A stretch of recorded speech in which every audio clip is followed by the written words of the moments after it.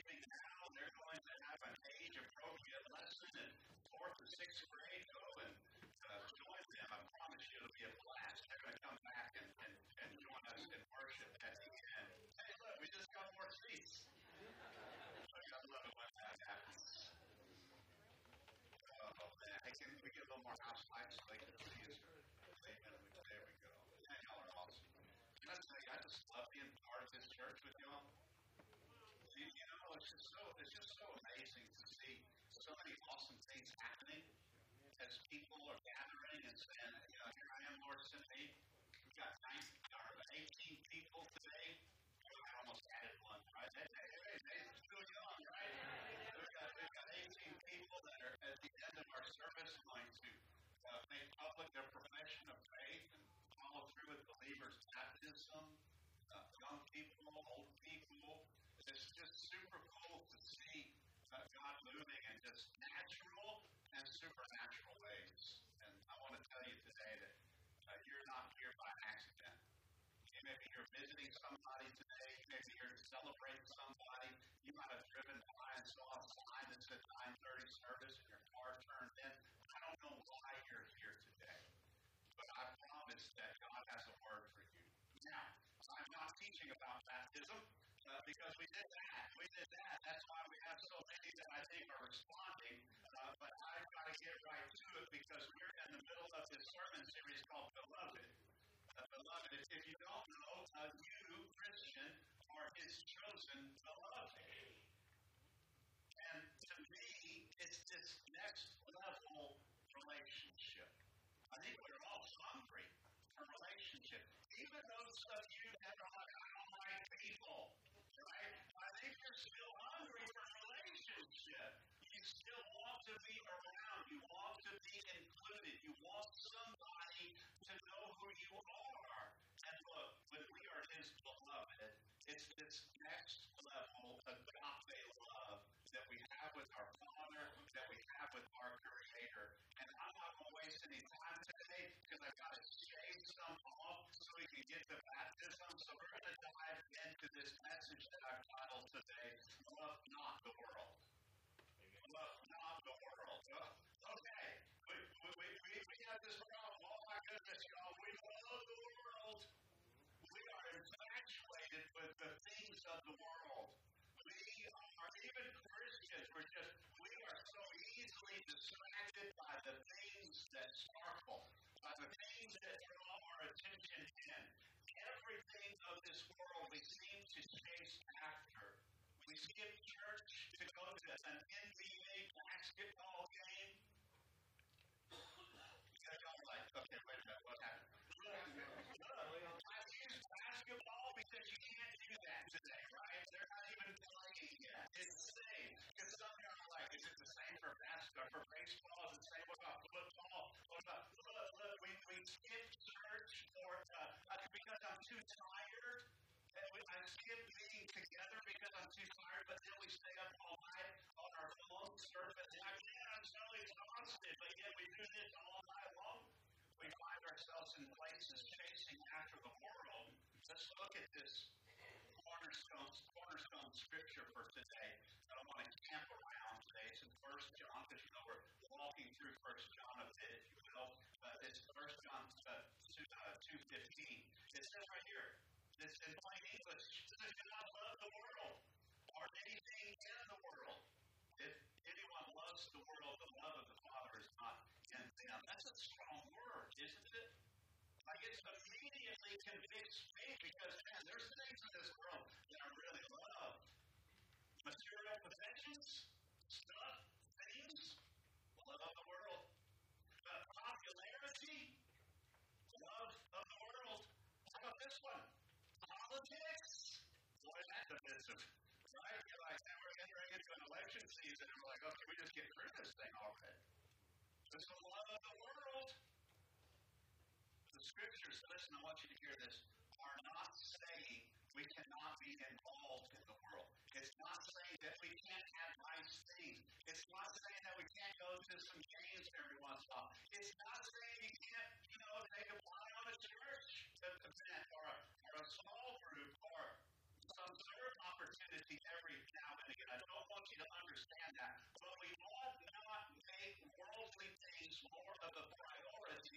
than what God is calling us to. We've got to sit there and go, wait, where are my priorities? Let me give you an example. Stacy and I, we love ride Harley Davidson motorcycles. Look, I got my Harley shirt on today, celebrate some cooler weather coming. 66 degrees is what my weather access for tomorrow morning. Are you ready for that? Yeah, we're just following with some rain. You know, my God, come on now. Now, you won't see us riding our motorcycle on Sunday morning. Why? Because we're in church. You won't see us on Thursday night or Wednesday night. Why? Because we're doing stuff with church. You won't see us in other opportunities. We lay down the bike. I probably should choose other words. Yeah. We lay down the world. We mark the bike. We don't get on it. We lay it down so that we can follow Him. We still have things of the world. We still enjoy them, but I have to put them secondary. Love not the world. The Bible says we're to be in the world, but we're not to be of it. Let me read you something out of John 17. Not First John. It comes before that. Verses 14 through 19 in chapter 17. This is what Jesus is saying. He's speaking here. He says, I am coming to you now. I got ahead. I'm sorry. I have given them, us, your word, and the world has hated them. Like He's given the word. He spoke. He's given us the word, and the world hates it. For they are not of the world any more than I am of the world, and Jesus is of the world. My prayer is not that you take them out of the world, take us out, but that you protect them from the evil one. Look, we're going to live in this fallen, twisted world, but we need the protection and the guardian of the Holy Spirit to guide us away from evil, because evil is like the bug zapper, and we're all fascinated and heading toward. It says, they are not of the world, even as I am not of the world. Sanctify them by the truth. And then it says, your word is truth. Here's the truth. And we also should be sanctified by it. As you sent me into the world, I have sent them into the world for them to sanctify myself, that they too may be truly sanctified. Friends, here's the question. You're the beloved. Who are you sanctifying? What are you doing to sanctify yourself? Ladies, gentlemen, we have work to do. Even as Christians, we have work to do. The world is attracting to us. But now, let me tell you this. Let's go back to that cornerstone scripture in 1 John, and I'm going to read it again, and then I'm going to read through it. You know, I like to find a scripture, go back and read through it, and keep reading to put it into context. I want to set the tone for what we're going to talk about today. It says this in chapter 2, verse 15 and following. It says, do not love the world or anything in the world. Right? We got it. If anyone loves the world, the love of the Father is not in them. Okay? Now it's going to give us some things to talk about. It says, for everything in the world, the lust of the flesh, the lust of the eyes, and the pride of life comes not from the Father, but from the world.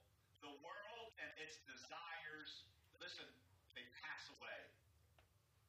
But whoever does the will of God lives forever. We have some issues that we want to talk about. Three things: lust of the flesh, lust of the eyes, and the pride of life. And already your minds are probably trying to get ahead and try and think, and you're weighing about, how am I? And how am I doing in these areas? But since the Bible warns us of these three things, we're going to break them down. And the first one is guard against the lust of the flesh. We've got to guard against the lust of the flesh. And it's more than what you think. It hits closer to home than you wish it would. So let's get the scripture that reveals what the acts of the flesh are. What are these things that are tripping us up? If we go to Galatians chapter 5, verse 19 through 21, it'll tell us there. And it's pretty clear. It says the acts of the flesh are obvious, right? It starts right there. Like, these are obvious. Can you see that Satan is moving around with these obvious trip hazards? And it lists them: sexual immorality, impurity and debauchery, idolatry and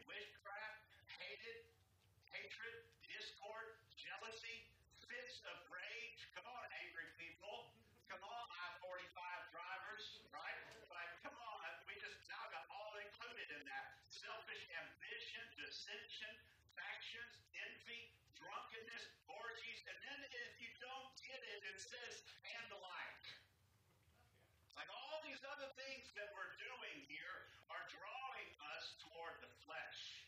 We have to put off the lust of the flesh. It's a long list. The Bible says that when we satisfy the desires of ourselves, we are loving the flesh. You know, your flesh is hungry for the world. It is hungry for the world. It is flashed with the world. Everywhere we go, media and events. Do you know nowadays information it goes so fast? I mean, by lunchtime, we all knew that Jimmy Buffett had died. When I was a kid, you may not ever know that. Like the way that we are oppressed by the world should draw you some caution. But here we are today, His beloved. You're beloved. But we can do better. We will sin. We will fall short. But the reality is, I could stay here for a long time.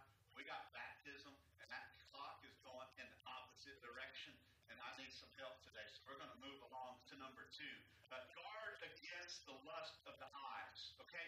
The flesh and all the things that we're drawn toward, and then our eyes. Man, these little buggers get us in trouble a lot of times. These eyes, the evil, they see the evil. The eyes, listen, are the external organ of the brain. You ever thought of it that way? Like it's connected to the brain, and it actually, the retina in the back of the eye, you ever go get your eyes dilated, and then they shine that bright light. They say, don't look at the sun, but then they jam that light right in your face, you know, and tears are coming down. They're looking into your soul. I think that's what's happened. When they're doing this stuff, right, they go, I gotta say, you see Jesus in there? Right? But what's happening is they're seeing into your mind, into your brain, because the retina is so connected. Do you know that the eyes, they share functional neurons and axons together with your mind? Do you know that the degenerative and regenerative process of your eyes are the same as your brain? Do you know that the immune system and your eyes and your brain, they work in concert together? You know that the eye doctor can see so much about your wellness by looking at your eyes? It's because what we see is so connected to how we think, how we act, how we respond, and we've got to guard these things, the Bible says. The eyes can cause us to stumble. We have to look no further than Adam and Eve. Look at Genesis and see what it says. It says, when the woman saw, you see that? I underlined it for you. When she used her eyes, when the woman saw that the fruit of the tree was good for food, and what? Pleasing to the eye, a worldly possession, right? She saw the grocery store. Come on, she saw the Hobby Lobby. Come on, it's a Christian store. Ladies, you get in trouble a lot of times. You come home and you only show half the bags. Right? The woman saw that it was good and it was pleasing to the eye, and the man said, that's too much glitter. That's Steve's version. And it says, and also desirable for gaining wisdom. Come on, it's got to be good, right? She took some and she ate it. She also gave some to her husband who was with her, and he ate it. Do you see the root problem is in the eyes? The lust of the eyes. And then we know the story goes on and says, surely you didn't mean I couldn't eat this tree. Right? We start bargaining back and forth. Surely it'll be okay to fill in the blank, whatever it is you're trying to get, whatever it is that your flesh is screaming for, our eyes often will support it because you're longing for something, craving something in the mind, which, by the way, you have control over. The lust of the eyes can be described as this sinful desire to have what you want. Hello, selfishness. I'll get in that line first for repentance. We're just selfish people, such as money, material possessions, houses, cars, of certain physical appearance. You hear me?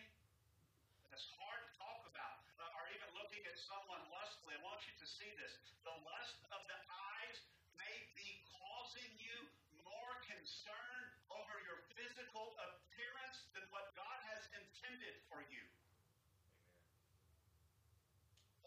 we compete so much with other people about how we look. Sure, we ought to take care of the gifted temple that God has blessed us with, the body, right? I don't know, maybe I just think God likes, chicken fried steak and some red meat. And so I enjoy the fattened calf, and I'm there and I rock the dad bod and I'm like, man, I got to be able to do this. But do you know that some people will go through extreme measures to compete with the world so that they can look a certain way? These fad diets, these pills that you take, this lose weight quick plan, it's causing more harm to your body than you think it is, all because the lust of the eyes. Come on, I'm there too. We get stuck in these places. Could we get to a point where we're content with the vessel that God blessed us? Could we say, hey, I want to take care of this? Can I let you off the hook? You know how to take care of this? Right? Cardio, right? Like running or walking or swimming. Lift some weights, put some muscle on your bones, eat lots of vegetables, lean meats, fish. Come on, you know what you got to do, right? Get up off the couch, walk, move your body. That's how you'll take care of this thing, not the pill or the magic thing that's coming. And look, it requires discipline. And discipline requires obedience. Obedience is what God calls us into. Y'all that are regular attenders here, you're very familiar with my addiction to caffeine and sugar. And how 2 years ago I said, I'm done with the caffeine. Right? And now like sugar, man, I love me some sweets. I put it in front. It's not about the body, it's about the obedience that God's calling me into. Y'all, we can't do this anymore. Harmful effects that when we chase after the eyes, can you simply love who you are? I think you're struggling to love other people well because you don't love yourself. And when you don't love who you are, what you're saying is, God, you made a mistake. He didn't make a mistake with you. Whether you're tall or short or wide or skinny or whatever it is, he didn't make a mistake with you. You get to a point to where you can say, I'm no longer competing with the world. My eyes, I'm going to fix on you. Lord, convict my heart how you want me to move so that I can be an influence in this world and I can draw closer to you regardless of what I look like. Look, I'm not going to leave us there because that's a touchy topic for some people, right? Let's look at this. Stop chasing what other people have. Stop chasing it. The boats, the cars, the vacation spot, the awesome social media profile that's fake anyway. Young people, that's not real, right? Those likes, you probably don't know half of the people, right? You need thumbs up, come see me, man, every day. Man, way to go, man, thumbs up. Like, I'm there for you, right? Like other people's spouses. Yeah, we can't chase this. How about this? Let's go here. If you can afford it, after you tithe, buy it. Who cares what the neighbors say? If God says go for it. Except other people's spouses. They're not for sale.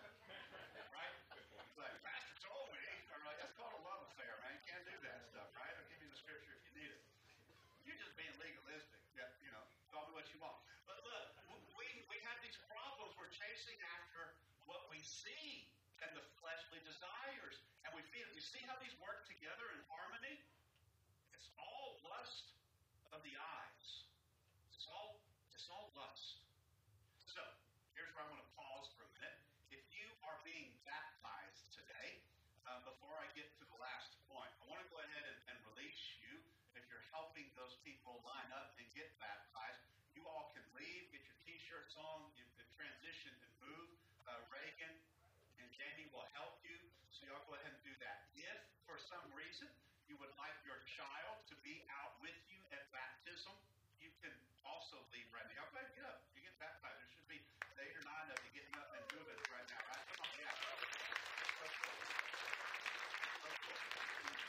If you would like to grab your child, you can also get up and leave now and go make yourself I was going to say comfortable on the porch. At least not 115 today, right? Right? You take some blankets if you need, right? you, and we'll all be out there in a little bit. But I'm going to continue on here and wrap this up. I cannot wait until we have a building where we don't have to do baptisms this way anymore.